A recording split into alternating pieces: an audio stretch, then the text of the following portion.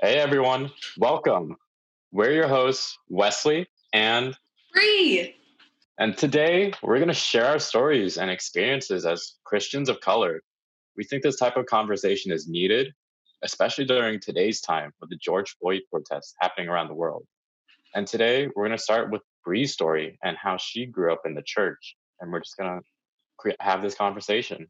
Thanks, Wesley. And before I start, I would love to lay down a few disclaimers. One, we are speaking from our individual experiences as Christians from the Black and Vietnamese communities in the U.S. So our experiences do not speak for everyone, and we know that. So we don't want to, assume arrogance there. And then, two, we may disagree, me and Wesley, or us and the listeners, and that's okay. We may accidentally offend, and that's okay too, because our goal is really to create uncomfortable conversations for the sake of really being helpful, right? Martin Luther King Jr. once said, "True peace is not merely the absence of tension, it is the presence of justice." And so we are talking about hard things and unearthing tension right now in the pursuit of what we hope to be biblical justice. So that's our goal as young Christians of color. So, yeah. Mm-hmm. Yeah. So with that, I can start a little bit about me and my background growing up in the church. So my first memories are in actually a traditional Black church. In Ohio, went to this church called Refreshing Springs Baptist. And I remember being really young and they gave me the praise flag, and I got to lead the children's choir, walking down the aisle, and we would sing, some of these more traditional gospel songs, if you will. So Revelation 19:1 or Total Praise, which if you're not familiar with those songs, they're absolute bops. A lot of Black folks who grew up in the church would know. Also, Sunday Service Choir has done some good covers. So yeah, that's kind of my earliest memories, right? Mm-hmm. Yeah. So I gotta ask, were the choirs just very energetic and upbeat? At least my image is just everyone dressed in purple, clapping, singing, and dancing. Is that what a traditional Black church looks like, or not? I wouldn't say we got, the purple robes and everything, but yeah, at least in this point in time, if I look at the whole arc of the different churches I've attended, so that experience at Refreshing Springs, worship was a lot more charismatic, if you will, worship with your whole body. Maybe you're dancing, maybe you're moving around a little bit. I said we had a praise flag. That's not everywhere, We don't have praise flags everywhere. So, to some degree, worship is a little bit more, celebratory, at least physically. You can very much see it more with your body, people moving their bodies, or even if you're sad, there's just a little bit more of it feels a little more visceral. Worship isn't just with your mouth, it's kind of with your whole self, right? So that was kind of earliest experience. And then we moved to a different country, moved to Switzerland, and we apparently, I don't even remember this, we went to this international church. So I have no recollection, don't know what that was like.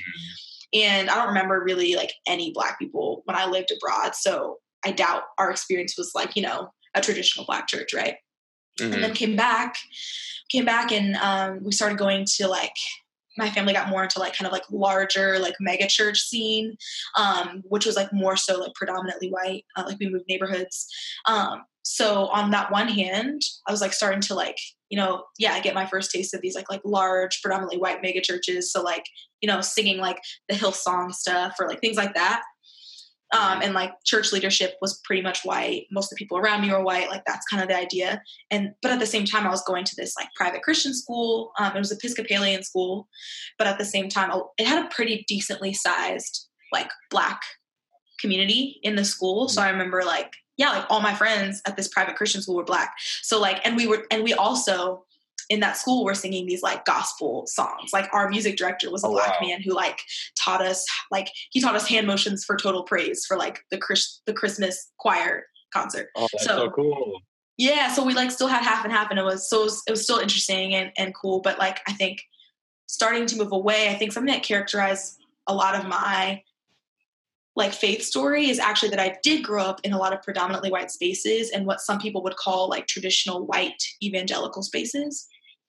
And I like to talk about that a lot more because I think in some ways we've allowed like political arenas to like define like church groups. And I think that's like what's happened with like quote unquote white evangelical spaces. But yeah, so grew up, so went to this Episcopalian school for a while, did that. And then, stayed in kind of the mega church kind of area. And then we moved to South Carolina. Again, another predominantly white place. And then my church still, or my family rather, kind of still navigated toward more like traditionally white spaces, even at church and like larger mega churches. And so that was again my story. And so that's kind of where we were.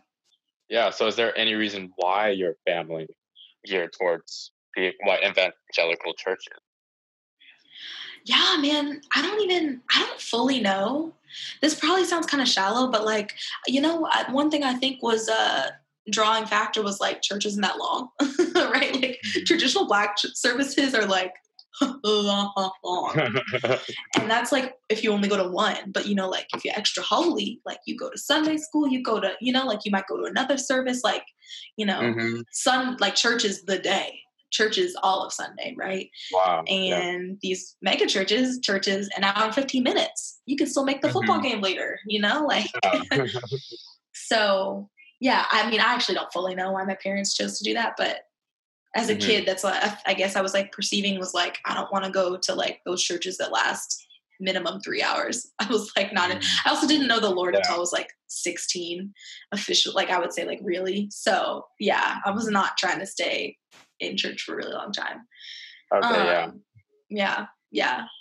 So, then from there, I went to a boarding school and within walking distance was this church again, somehow again, still find myself navigating and like kind of moving more towards like traditionally white spaces. Like that for some reason, like I felt a lot of comfort, I guess, growing up in the suburbs, growing up around a lot of white people, like just in school and things like that.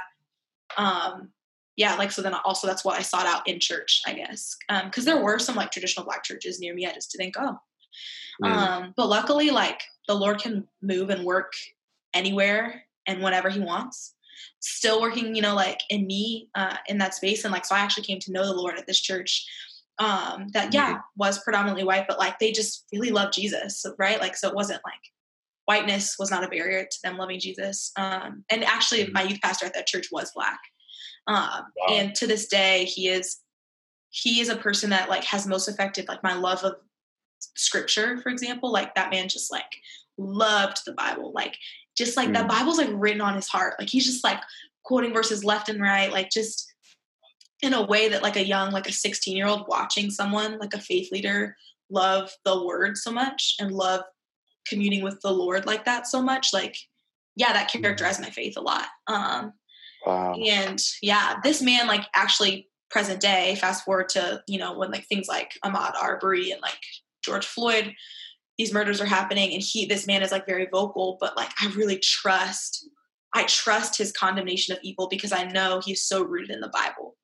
But yeah, so like different, maybe being in white spaces, but also having like Black influence and like, I mean, always I'm still a Black woman, right? So there's always still like my Blackness is very present and nobody operates in a vacuum, right? So like, of course, my faith expression also is going to like see, you're going to see imprints on my faith of like, also, my Black experience as a Black woman, no matter what. Yeah. So that was high school. Fast forward to New York, again, navigating some more like white spaces, but I ended up studying abroad in London, which is where I met you, Wesley, and our small group, our Connect group, if you remember, was like so diverse. Extremely diverse. Like most diverse place. Most everyone was probably from a different continent.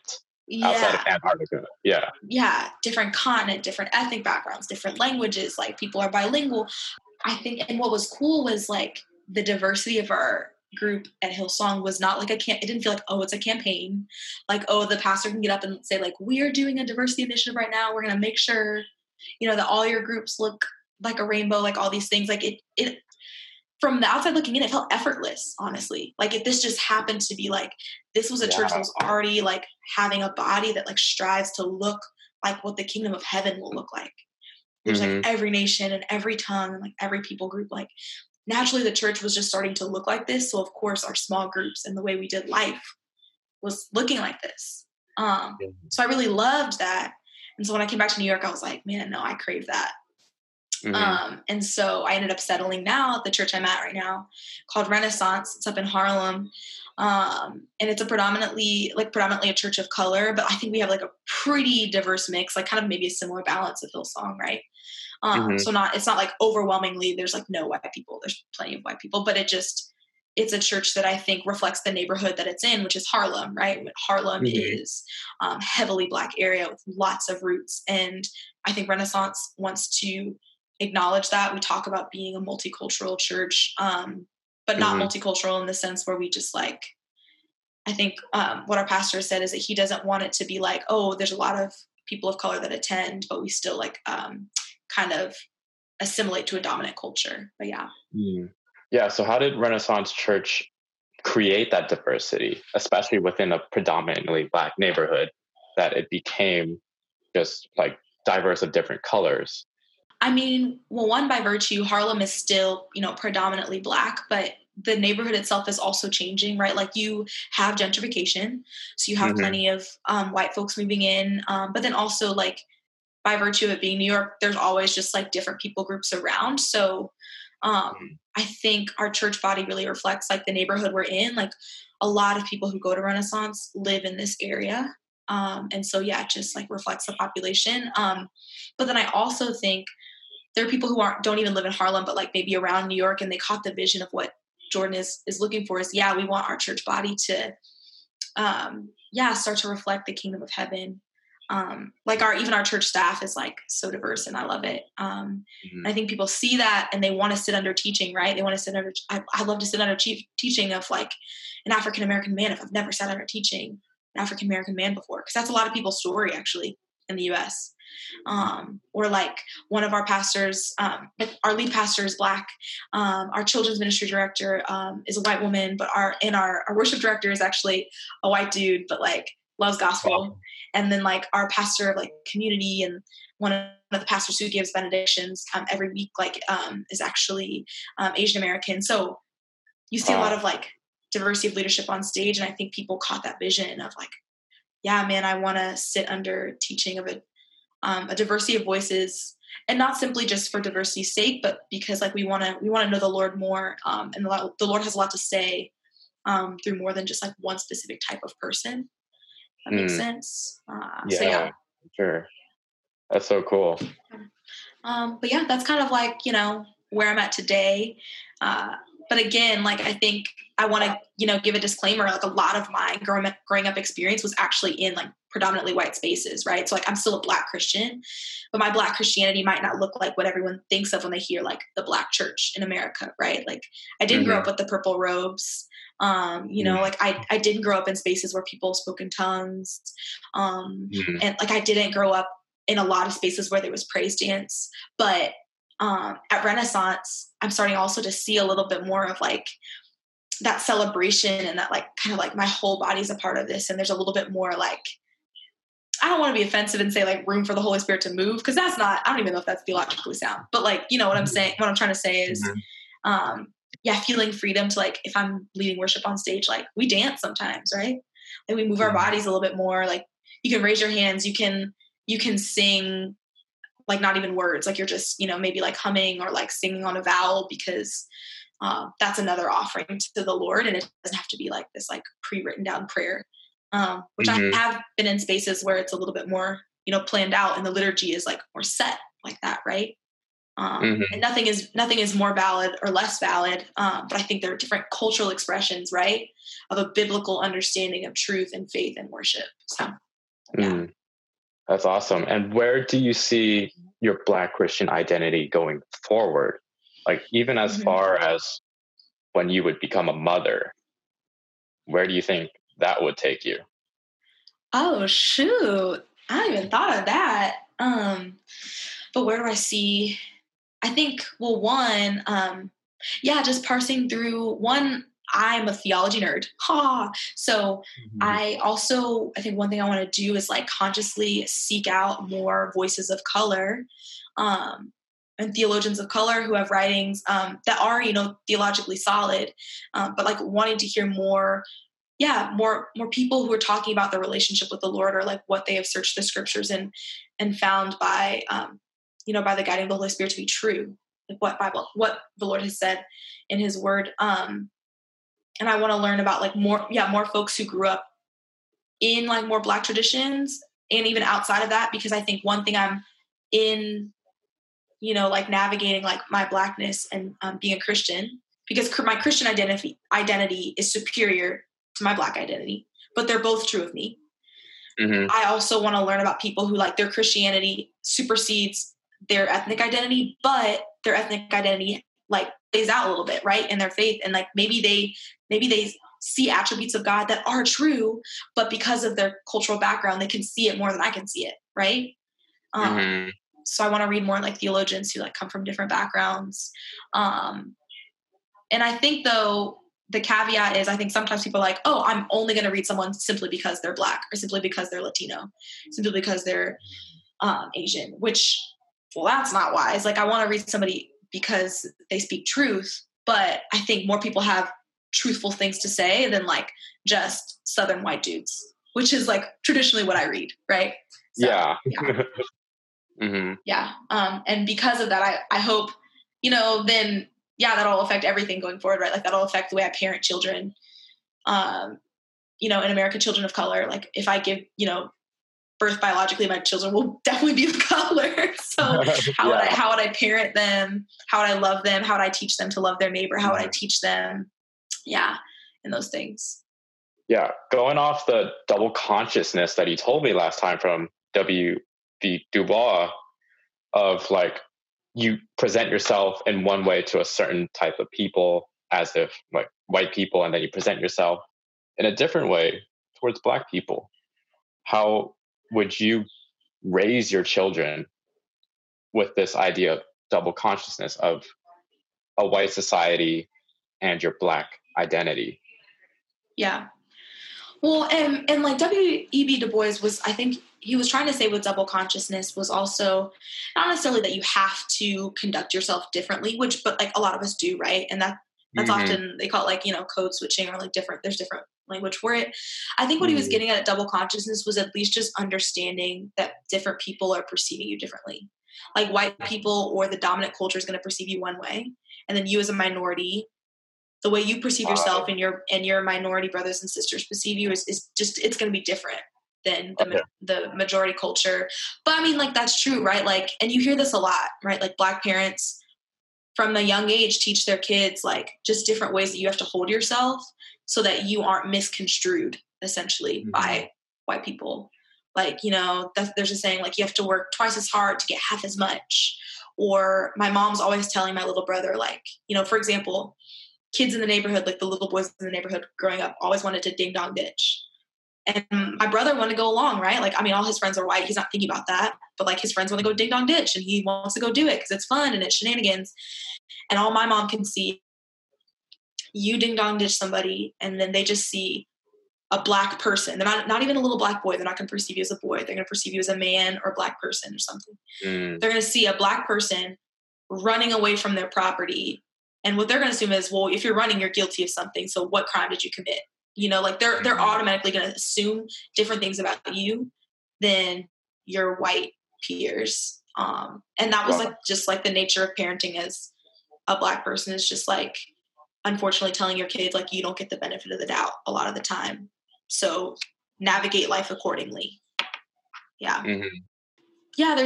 There's so many things. But I'm excited by the conversations happening, what we're doing, and then like what's happening now publicly is like there are more conversations being had. And another disclaimer, I think Wes and I talked about, you and I talked about, Wesley, is that these conversations have been happening before we're doing this now. So we're not going to claim to be starting anything, but we just want to be adding, right? Like we're at least going to try to reach the folks that we know. We want to add to the conversation, not usurp it, not claim anything, but just hopefully be helpful in unearthing tension in pursuit of biblical justice and peace.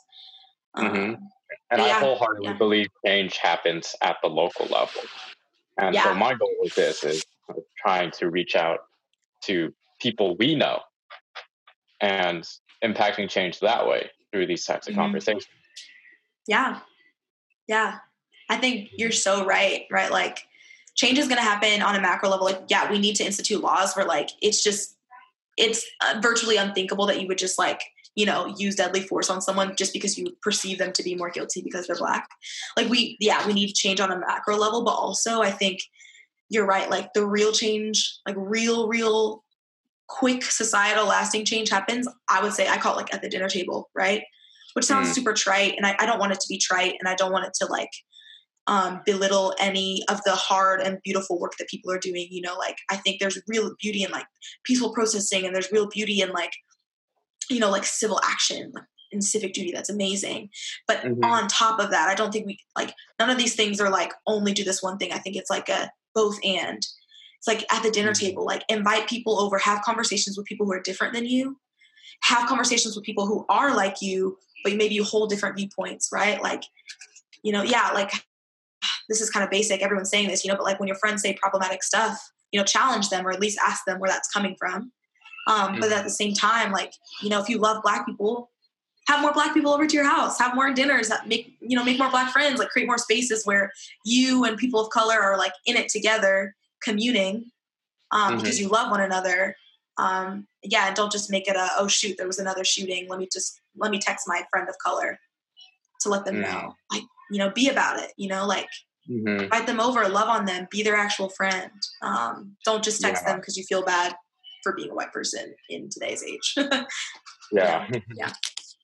like, I'm envisioning this as just a resource for a lot of my friends who are at home, who are either neutral about these protests and these positions, and especially just coming from being an Asian American, want to know where you fit on the Black and white spectrum. And the thing is, that's hard. So I think it's a good segue now to go to my story. I wanted you to like let's lay it down, because I know, Wesley, I know nothing about the Asian American experience. Like, that's ignorant on my part. So tell me about you. Yeah, it is vastly different. And so the very unique thing is that the Vietnamese, my parents at least, came over since 1975 to the US because of the war. They left everything behind to create a new life there, in search of new opportunities. And so my parents ended up in San Jose, which turned out to be one of the best spots where a lot of Vietnamese made their stops. And they got lucky. It eventually became the Silicon Valley. Everything's rich there. A lot of the Vietnamese people are rich. And San Jose became a city of minorities. Like 60% of the population are immigrants or people of color, and the remaining 40% are whites. And it's pretty segregated too, just geographically, that there's certain communities that like to stick with each other. But even then, because I went to a public school, everything intermingled pretty well. Like, you just get such a rich, diverse exposure to so many different people. So not only do you get Blacks and whites, or you get Vietnamese, Chinese, Korean, Mexican, Indian, Bangladesh, whatever. It just goes on. And I can actually count the number of Black in my school just years. That's how much of a majority we became.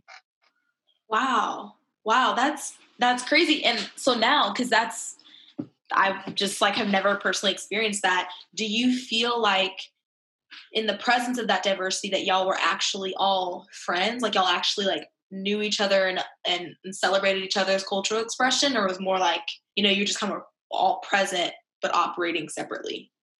It was an intermingling for sure. Like, I'm thinking back to high school, not even with ethnicities, but with religions. So India is so diverse in terms of religion. You got Hinduism, Sikhism, Islam and Jainism. I never met any Jainist people, but I remember in high school, I had some Muslim friends. And when they would do Ramadan, when Ramadan was over, they have this thing called Eid Mubarak, where you just feast. And so we recognize that and we celebrate with them. And so it's because we're in such close proximity, we get to see our differences and celebrate the differences in that way. And San Jose is beautiful of it. I take pride in that too, especially whenever I travel. I love the diversity of the Bay Area, or at least in San Jose. That's one thing I'm super proud of. And going back to the Vietnamese church, at least, so it started because, well, at least with my branch of Christianity, it's called Christian and Missionary Alliance. And so I believe it started off from Pentecostalism, but the founder of our branch, A.B. Simpson, he didn't like the speaking in tongues and all like charismatic bits. They broke off. And so he became a missionary to Vietnam. And it's because of these missionaries that Vietnam got to know the gospel. And it's gotten to the point today where Christians are slowly becoming and exponentially growing in terms of the religion in Vietnam. And so, at least my mom, she became a Christian. She took us to church. And so we grew up, me, my brother, and my two sisters grew up in a Christian household and went to a Vietnamese church. And so for the immigrant parents that came to the US not knowing a lot of English, going to the one place where you knew other people that looked like you, spoke the same language as you, and did the same type of religion as you just made sense. And so that's how the Vietnamese church started. But then there's the separation that comes. And this is where I come in as a ethnically Vietnamese person born and raised in the US. Yeah. So I grew up speaking English and learning different things in school, like just having Western values of like individualism rather than the Vietnamese way of collectivism. Yeah. And it's funny because, like, let's take language, for example. Me and my mom, I would speak English to her just because my Vietnamese is terrible. And she would speak Vietnamese back to me, but we would both understand each other. Yeah. Yep. Yeah. And this language division is, I'd say, is actually what separates the Vietnamese church.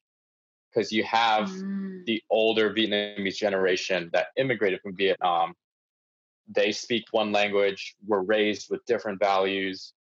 And then you have us, which is people born now till like early millennials that grew up speaking English, are very individual, and kind of even grew up in a way that's very similar to the white church.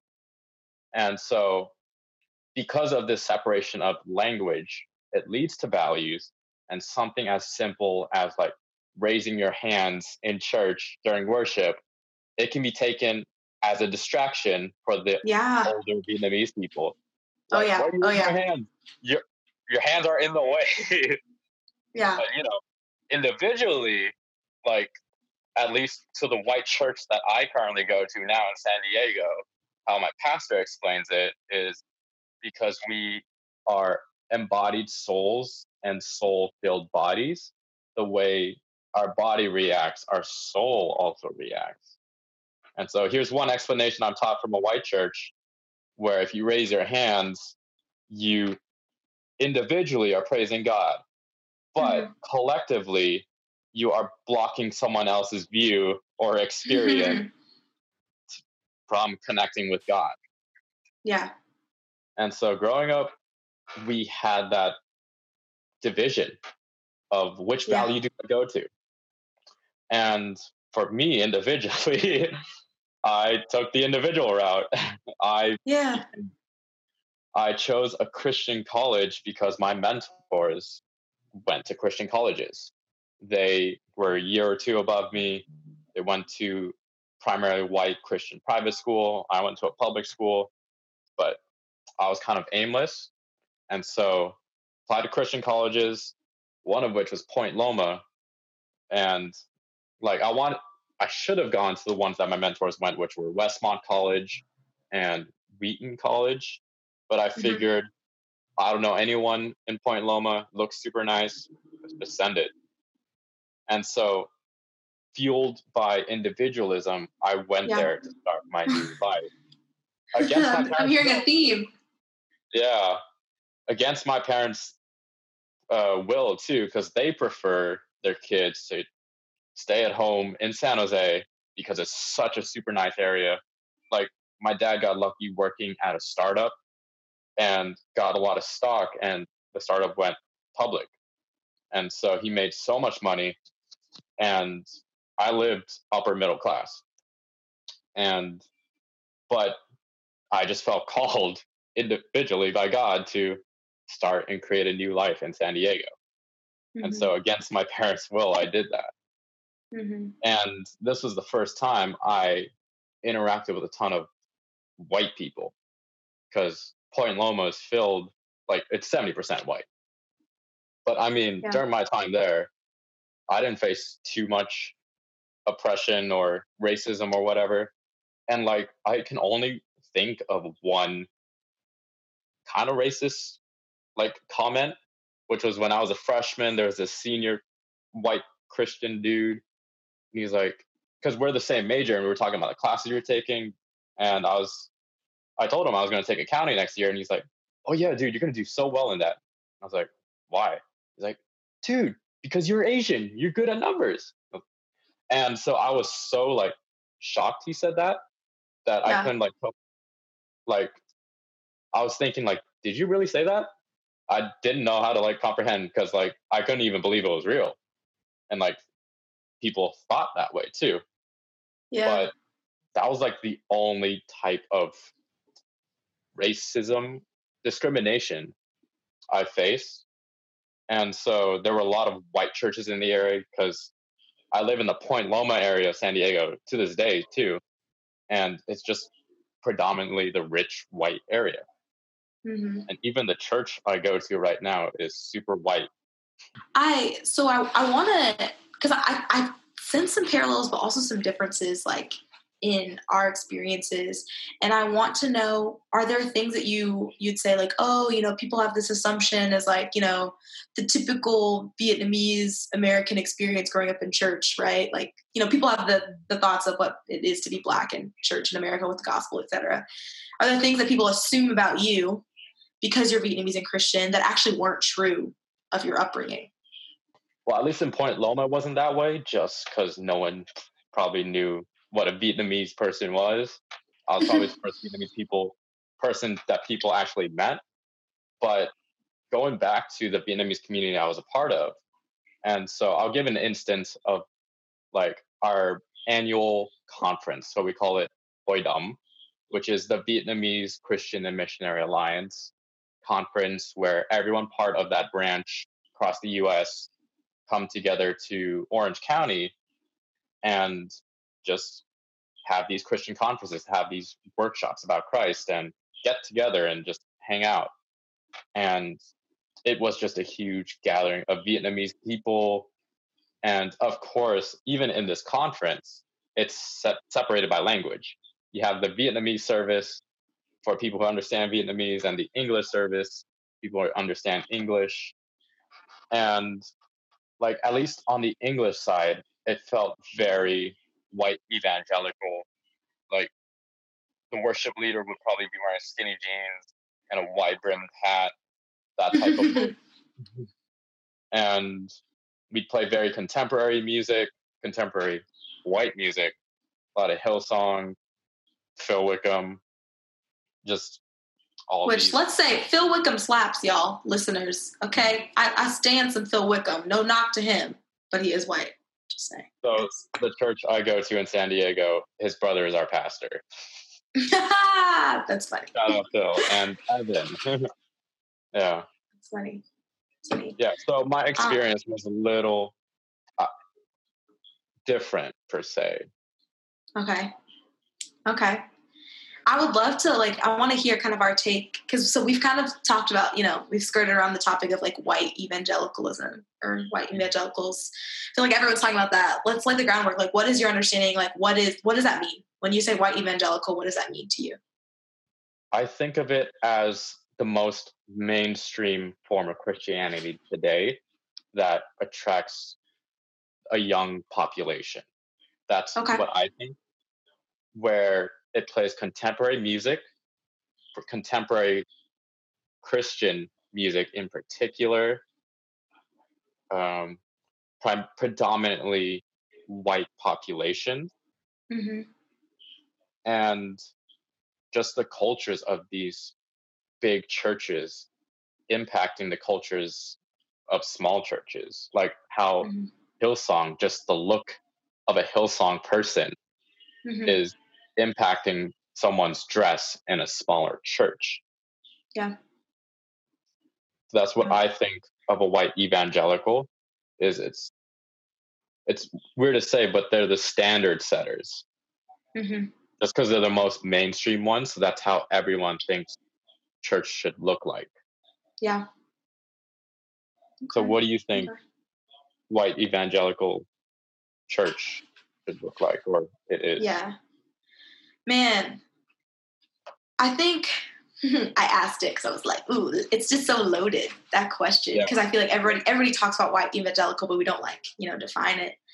I feel like one, so like the term evangelical itself, I think really rose to prominence more so in the 20th century. And I think there were a lot of like predominant faith leaders in the US, definitely. Also, a lot of them were white, right? Like wanted to, I think, like reaffirm some church values that I think they saw slipping, right? Like I think there were starting to be some like divisions and schisms in the church of like what people thought about, the authority of scripture and what is, God breathed or divinely inspired and inerrant versus, it's errant, and like, affirming like the bodily resurrection of Jesus and like all these things. So like, I think evangelical first started as like just a really like solely a theological term, right? Like it was just supposed to basically be like affirming of like what you and I and most Christians would affirm about just like the basic principles of like what it is to be a follower of Jesus. Like what we believe about his word, about the resurrection, about the cross, about sin, about redemption, about grace.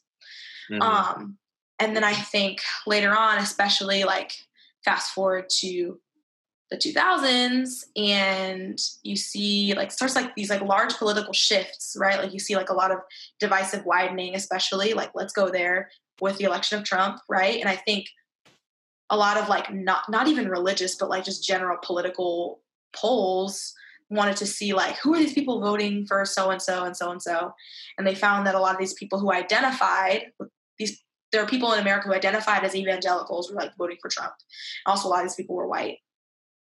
I feel like if you ask most of those people what evangelical means, they wouldn't have the same definition of what those folks back in like the 20th century were thinking. I think there's a lot of people who like, tick the box of being like evangelical and Trump supporter. And like, so that it became, I think in a lot of discussions, it became this like political group, right? And then it became this like political group that's like predominantly white.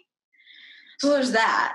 And then, and there's also then another like area or another added layer that you're talking about. That's like, like the mainstream, like hip, like the hip Christians, they like look cool, like dress cool. They got a lit Instagram, they got the Chelsea boots, the cool hat, the ripped jeans. And like, can quote like a really solid scripture that like really applies to what you're going through right now. So I see that, when we talk about, those are all the things I bring to the table when I think about quote unquote white evangelicalism. But I do want to do the caveat of like, if we're just talking about the strictly theological term, meaning like just affirming traditional beliefs about the Bible and about God, then like evangelical is a fine term, right? I'm not married to the term. I don't need it though. Like those things are true of the Lord and of scripture, whether we give a label or not. But if that's what we're talking about. Yeah. Yeah. I think, yeah, I'm going to shift my definition more towards you too. You And don't have to. Remember, we can disagree. yes, but my mind just changed. Oh, nice. Yeah. So I want to jump back to like the tension that I have between my Hmm. American identity and Vietnamese identity and Hmm. Vietnamese American identity. Yeah. And it's the tension I'm always going to have facing forward too. Like, Mm, what does that look like? And mm. during this past year, I was listening to Lil Wayne, and one of his lyrics was like, I'm living the American dream. I got foreign everything.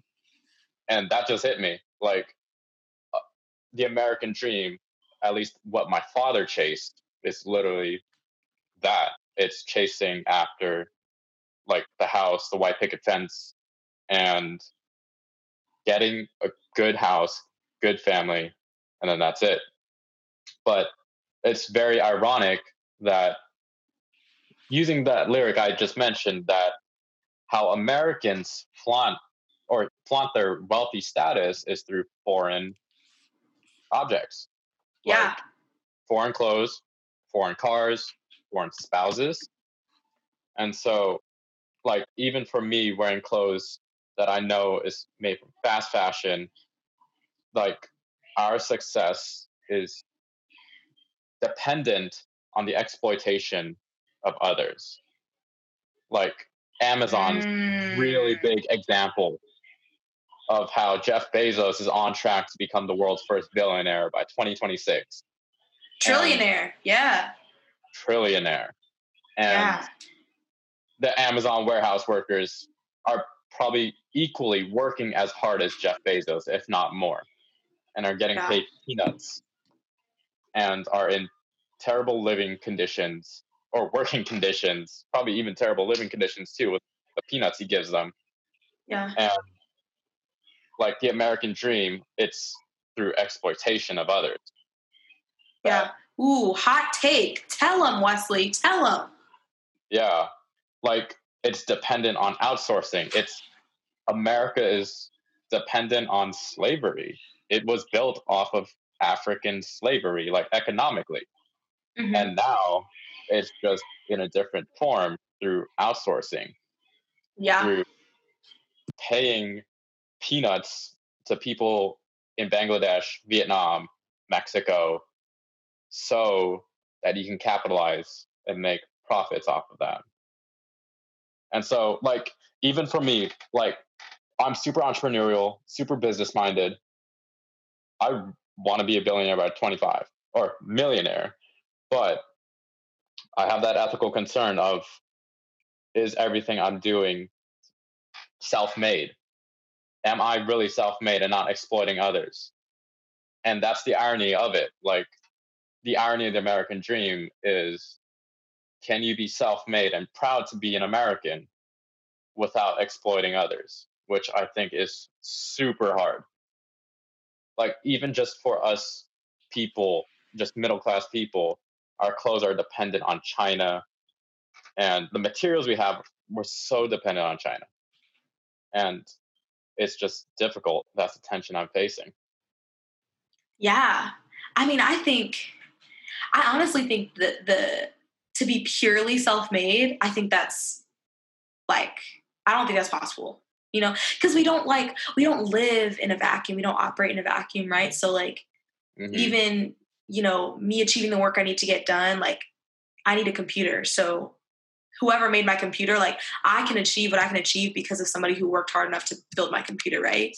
Or Hmm. even like, I think there's also a lot of shift in conversation of we're talking about, a lot of the ways that we get our resources, especially in America, to make some of the products that we have are like unethical grounds, right? Like I think it's the element is called coltan, and it's Hmm. essential in the making of our cell phones, right? Especially the iPhone, our Oh, wow. smartphones, and it's like, and this element is particularly available in a lot of some parts of the continent of Africa.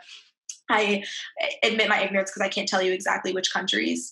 But in learning a little teeny part of that, like it sparks some like civil actually unrest because people are like fighting over the mining of these materials in order, to like make money. But we need it, quote unquote, need it for like our smartphones and our smartphone obsession. So like even honestly, like I have to think second guess, like every time I send a text or do anything on this phone, like what did it take for me to get this phone? Because I think there's a little bit more blood on my hands than I want to admit. That took a dark turn, but all that to say, like I actually really don't believe, hot take, I think it's a myth that you can be self-made. Hot take. I know some people would disagree, and that doesn't discredit that there's like a lot of hard work done. But yeah, I think there's a lot of stuff that goes on behind the scenes of like that we don't even know about, that like people have put in work for us to get where we are. Yeah. And like I value people like Elon Musk, for example, for Tesla and SpaceX, how he truly prides in being an American made. So with SpaceX, he saw how NASA was buying these rockets from Russia that were from the 1960s, cost them $300 million, and realized he can make his own using his own materials for just about $20 million. And very recently, they launched the first humans from a private company onto the ISS. And that's at least my perspective of the American dream, which is to be proud of what we've done and not exploiting or being dependent on someone else. And that's what I want to do. And that's one of my goals, especially just because I'm motivated because my father and mother left Vietnam with nothing. They left everything behind so that I can have a better future, which I already do now at 23 years old.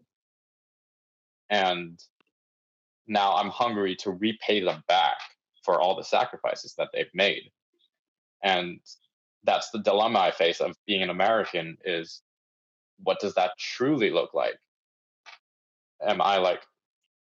Is being an American, being self-made, being prideful of our own creation, and especially when it comes to like, I'm also thinking of it being a land of refuge as well, of just welcoming different cultures and ethnicities. I'm also stepping on some immigration lines as well. But like within my own American identity, that's what I'm facing and being challenged with, is what does an American truly look like, especially as an American Christian? Yeah. Man, I have so many questions, and I love that you kind of also want to parse through, being an American Christian, because I don't feel like we have enough conversations about like, if we're going to talk about this American dream, if there are people, that want to support the American dream and that narrative, like how do you see God as sovereign over all of that? Or where do you see God in the American dream? My question for you. With the stereotypical American dream, I don't think God exists in that dream. With the white picket fence house, with outsourcing, and it's just hard to honor God with what you've done. And Yahweh actually calls us to sell everything, or Jesus tells us to sell everything and leave everything behind and serve him. But we as Americans are in this position where we're too comfortable and we have too many things to let go and follow his call. And that's the struggle I face as an American Christian, especially when it comes to materialism. I definitely have way too many things in my house, and I think like I'm a minimalist, but there's no way I'm a minimalist. And that it definitely hinders my relationship and walk with God. Yeah. So do you think there's a way that you, as a believer, as a follower of Jesus, can be faithful to the life that the Lord has called you while still pursuing this like idea of being self-made? Yes. I think being created in the image of God, we're called to create. And so, especially with content like this, for example, I want this to be something beautiful. to lift up voices and to just empower people. Yeah.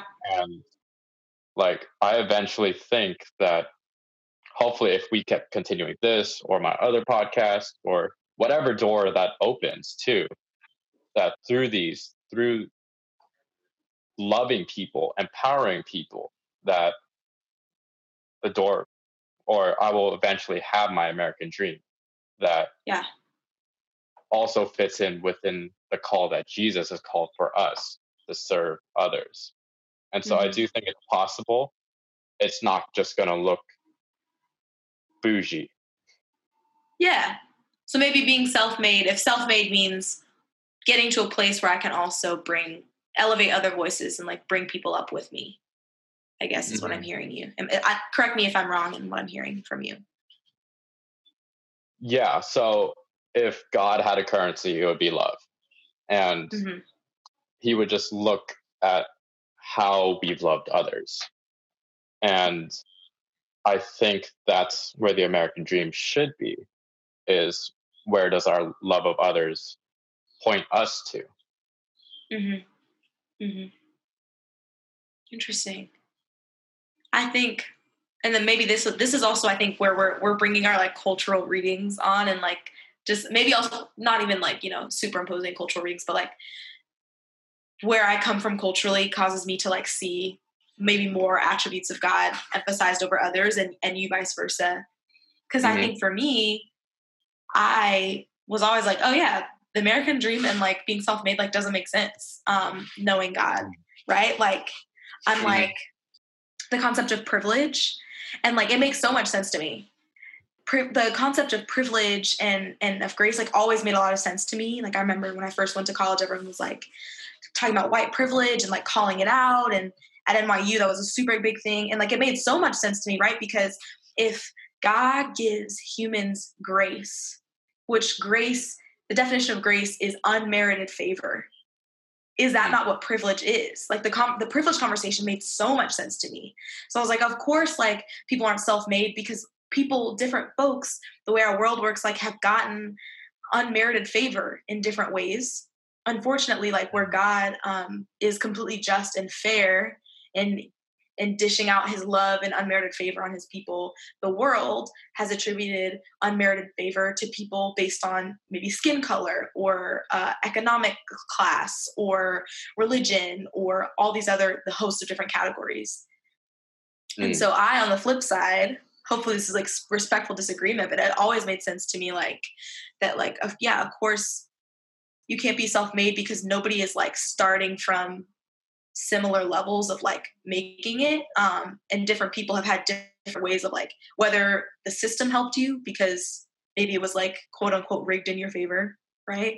Or you got help from other people, or you made success on these different things. I think honestly that we do agree, because what we're saying, I think if we have to define success is actually like success in like accomplishing the mission of Jesus, which is like, how can I love other people well? How can I like celebrate others and like lift up voices, and essentially like celebrate the dignity and the imago Dei, or the image bearer, or the equal value and worth of all people. It's like, I guess our definition of success is the same. Maybe just like we're picking different language. I don't know. I think so, but yeah. too. Yeah. If I had to put it in my words, I'd say we are privileged with the power that the gifts of the Spirit has given us. And it just all depends on how we use these certain gifts. That some worldly may look more quote unquote successful, like career-wise, I guess. But only God can see the true success of our love for other people. But it's with what we do with those gifts, which will decide upon our success. Yeah. And it's also like by his power anyway. So it's like the success or whatever that we achieve is like still even by his grace. It's just, oh man, the gospel, dude. It's so heavy and like so hard to comprehend, but like so beautiful, right? Mm-hmm. We'll come back to that every time. But I did have another question for you.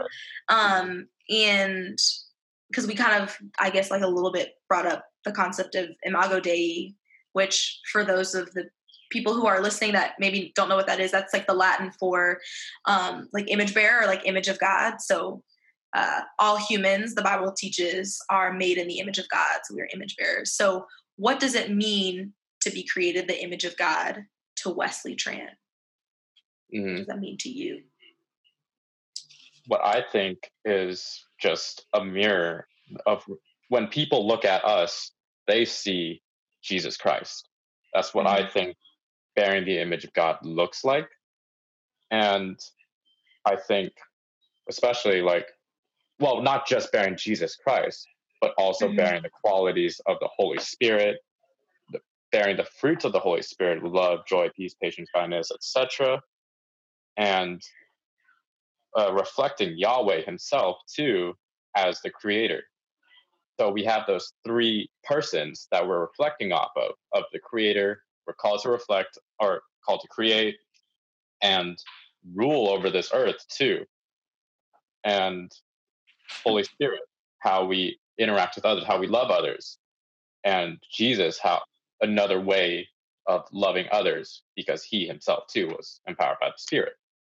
And eventually, when we get to this new garden city at the end of Revelation, we are still going to embody that. We're going to embody all the qualities of Jesus, Holy Spirit, and Yahweh. And people, we want to get to the point where people confuse us for Jesus or all of God. And so that's my definition of bearing the image of God. Yeah. Nice. So tell us yours. Yeah. I think Bree Bird, when I think of being an image bearer, I think first and foremost, I think, a lot of what I hear is just how we equally, we have equal value in the eyes of the Lord, like all different people. I think I would say probably a lot of like, I think African Americans might see that, or like that might be one of the first things they think of when they hear image bearer, because I think, and this is, I think, a cultural reading into it, is a lot of public discourse for a while was that like Black people are lesser, right? So of course we love it when there's theological clear backing that says, no, you are not lesser. In fact, you are equally bearing the image of God as your white brothers and sisters. So a lot of, when I first hear image bearers, like equal value, equal worth. And then if that's true of me, and I'm so glad that's true of me, because the cultural narrative for a long time was not that was true of me. Now I feel especially compelled to affirm that in as many people as I can. So part of my duty as an image bearer and a follower of Jesus is then to go and I'm not bestowing dignity and I'm not bestowing, worth on people, because God has already done that. But it is my job to remind them, hey, God actually already imputed the righteousness of Jesus on you. God actually already sees your value and your worth. He created you in his image. I'm not giving you that value he did, but I just get to remind you that that's true.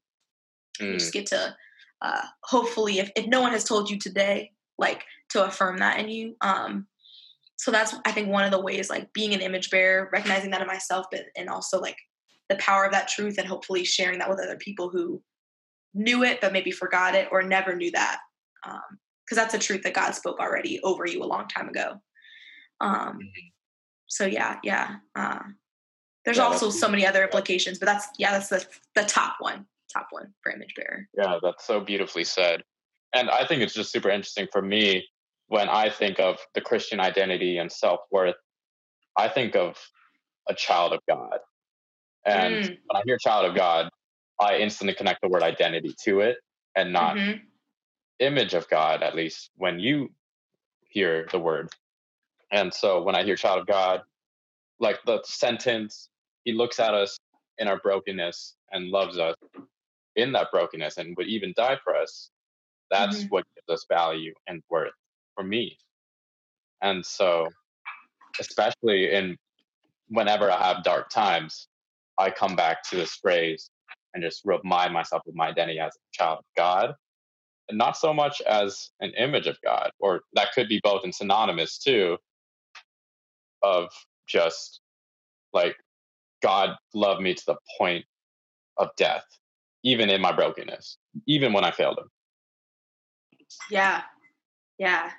Man, I think, because child of God is also really powerful verbiage that we're given.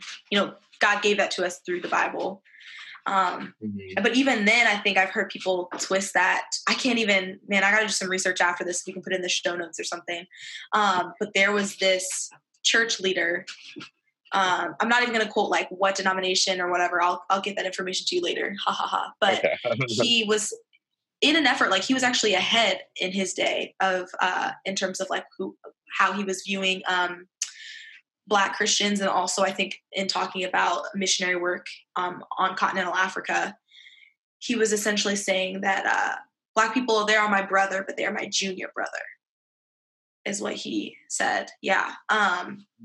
So even like a twisting of like this like family of God, child of God language. So, but that's not to say like that actually, we definitely know that what he said was not true. But I think that may be why as like a Black Christian, I maybe ascribe, self-worth and dignity and value in image of God. Cause it's like, nobody is challenging the value of God. So if God says that if I'm his image bearer, nobody can be like, oh, you're his junior image bearer to me, the white person. Like, nobody was challenging that, but hearing some rhetoric of like, the black man is my brother, but he's my junior brother, or the African is my brother, but he's my junior brother. Yeah. That's so interesting. Like that. Yeah. I love this. I love how you have a different cultural perspective on what I thought was just universal theology, but your identity is rooted in that concept of image of God, which is so, or at least you have a different perspective of a child of God too. And that's just so interesting. Yeah. But I mean, I think it's important that we talk about these things so we can start to we can go back, to the Bible and see like how much of my faith is like just rooted in the Bible. And then how much of it is my cultural reading into it, like how much of my faith is American Christianity versus like just what Jesus said in the Bible. And not that you can't like process anything in outside of like in a vacuum, right? So like you're always going to read your cultural narrative onto your faith, but like how much of that can we like try to strip away just so that we don't start to like think, especially what the American church has been guilty of is equating some of our cultural expressions of biblical truth as biblical truth, right? So like Christianity has to look this specific way. To the point where, you've like quote unquote othered voices like around the world where there's like very earnest, true biblical faith worship happening, but it doesn't look like American Christianity. But because we're so enthralled with American Christianity, we're like, can't see that there's like validity in like other ways, other ways of worshiping Jesus. That's not to say we don't have to go off the deep end. Yeah. Yeah, because like at least the church I go to, it's like a medium-sized church. It's like 800 people, big enough to get lost in, but small enough to still see the same faces every week. And it's literally right next to a mega church. And it's just so interesting because like sometimes you get the people from the mega church into our church just exploring different churches, and they'll say, yeah, I'm from the church over there. And you get this negative stigma, oh, you're from there. It's just because like, oh, you're different, you go there. And like these are our brothers and sisters, and we shouldn't be thinking or talking to them that way. So not even on the lines of like skin color, we're creating separation through tiny differences in our branches. Yeah, man. Like there's just differences. I'll even talk about a small difference that I like loved, and I'm so excited I got to see this. Like, so we've talked before, like when I lived in Bogota, Colombia, and every time I prayed with some of the like more like kind of like middle-aged to older Colombian women of the church, they always start their prayers, Papito Dios, meaning like it's more of like a term of endearment, like Daddy God, which is like different, right? Like saying like, or even when I came to faith, I grew up in the the cultural South saying, hey God. Like I started prayers like, hey God. It was super casual. And then I moved up to New York, and I had friends who grew up in like more New England, traditional, like more buttoned up Christian spaces. And they're like, you talking to a friend? Like you say, hey God, like they start prayers off like Father God or like Dear Father, right? So there's different ways of even addressing God, starting with prayer, of like how casual, how comfortable you feel around him. So there's different interesting things. Yeah, I want to go off of that. And like, I've heard an American say, Dear Daddy God, to start off a prayer. And it threw me off just because of the connotation behind a female saying daddy. And yeah, I just thought that was funny. But like, one of the books I absolutely love is called God Has a Name by John Mark Comer. And in that book, he invites us to know God the Father, Yahweh. And so he talks about how the Hebrews, they didn't want to mess around with the third commandment of misusing God's name. And they're like, you can't misuse his name if you don't use it at all. And so they switched it to Lord, or I believe Adonai in Hebrew. Mm-hmm. And so that was their reasoning behind it. But what John Mark Comer calls us to do is invite us into a personal relationship with the Father of Yahweh. And so he says the equivalent of only, and I repeat, only calling God the Father Lord is like calling your spouse the wife or the hubby, and not by their actual name. Yeah. And that's interesting. Yeah. So this entire book just invites us into the personal relationship of the Father, because he's sometimes forgotten, sometimes looks distant, but in reality, he's not. And so I've made it my own personal goal to say the name Yahweh even more, just because he wants that friendship level with us. Even though it's like a fatherly relationship, there is a friendship level between the Father as well that we often sometimes just neglect.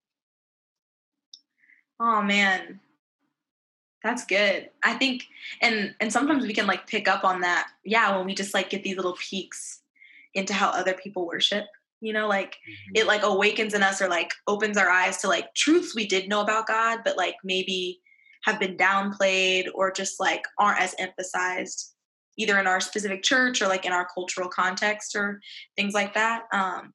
And only because you said that, like I've been listening to this South African worship group called We Will Worship.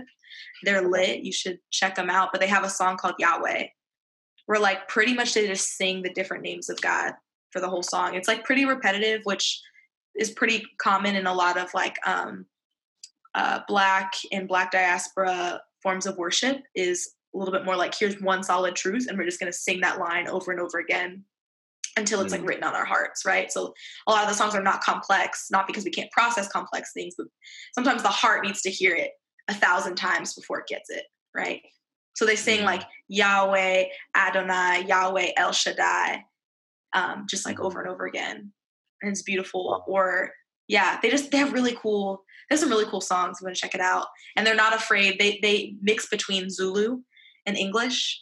So they're not afraid of their roots, as South Africans, but also, they're bilingual. So they sing in multiple languages. So it's just really cool. And I learn more about God by listening to the way other people worship him.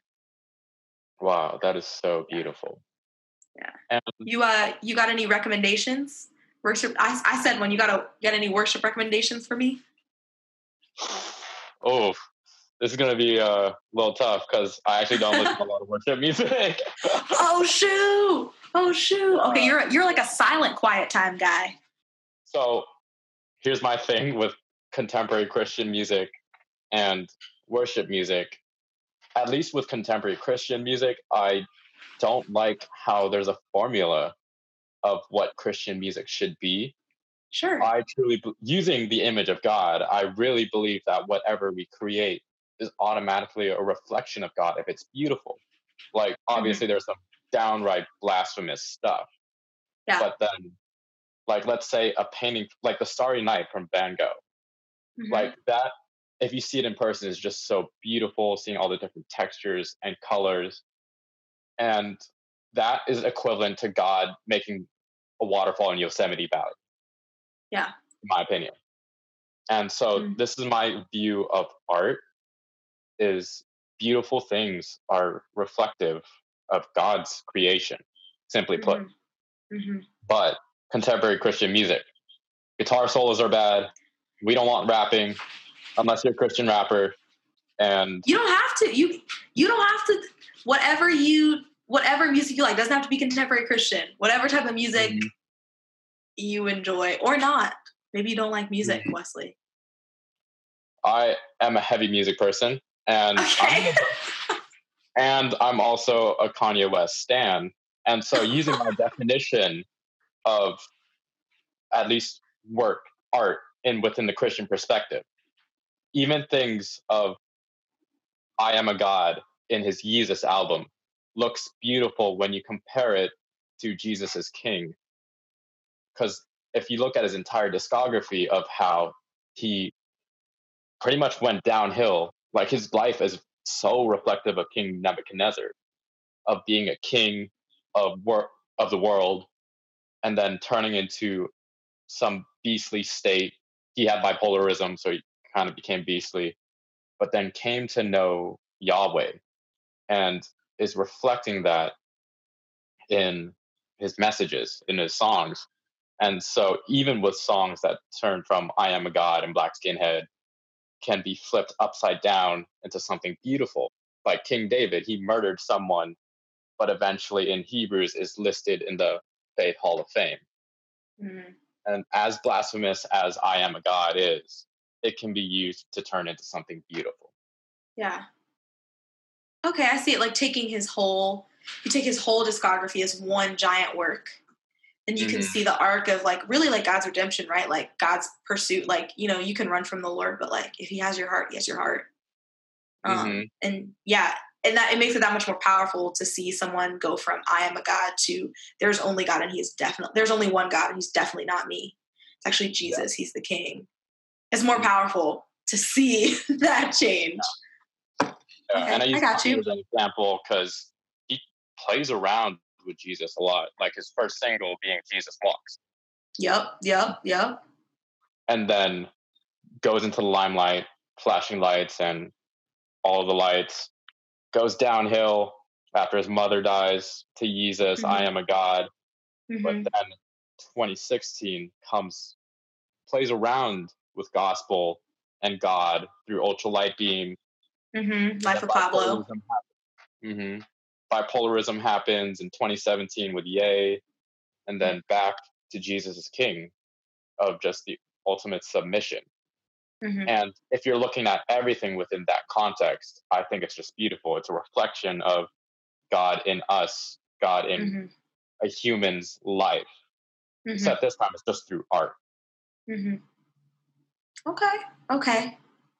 So if you hear that, everyone, listen to all of Kanye's entire discography and watch. Basically, you could say some similarities to Nebuchadnezzar, Life of Paul. There's lots there. Yeah. And it's just like a reflection of us, how through our darkest times, God can create something beautiful. And this is where I think image of God comes to play, is creating beautiful things. Nice. That's poetic, man. You should give a TED Talk. You should make a podcast. Ooh, already did. Yeah. Thank you so much, Bree, for sharing your story on what it was like growing up as a Black American Christian and growing up in white evangelical churches to now. Thank you for sharing your story of how it was. Yeah, man. And thanks equally to you, for sharing your experiences growing up in the Vietnamese church and also like wanting to be the catalyst, like to start this conversation. I'm excited for the different folks we'll get to talk to coming up because there's so much more to be said about being a Christian of color in America and like so many other problems, right, that arise. So I'm excited to dive deeper with you. Yeah, same. So yeah, next week or whatever, we're gonna try and get some guests on, create more dialogues on what it means to be Christian in America, no matter what race you are. Can't wait.